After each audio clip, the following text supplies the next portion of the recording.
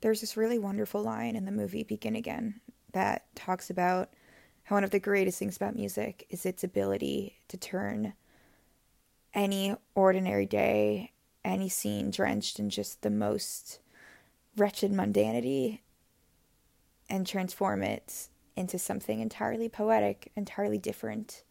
And I think it's entirely true. I think the coolest thing about music is how it alters the way we experience things and the ways in which we remember things as well.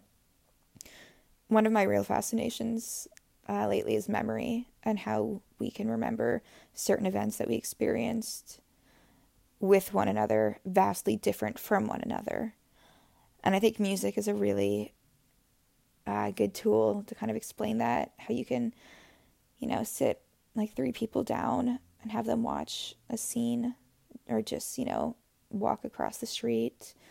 People watch with different songs playing through their headphones and they'll just notice different things. It just fully alters kind of all your senses.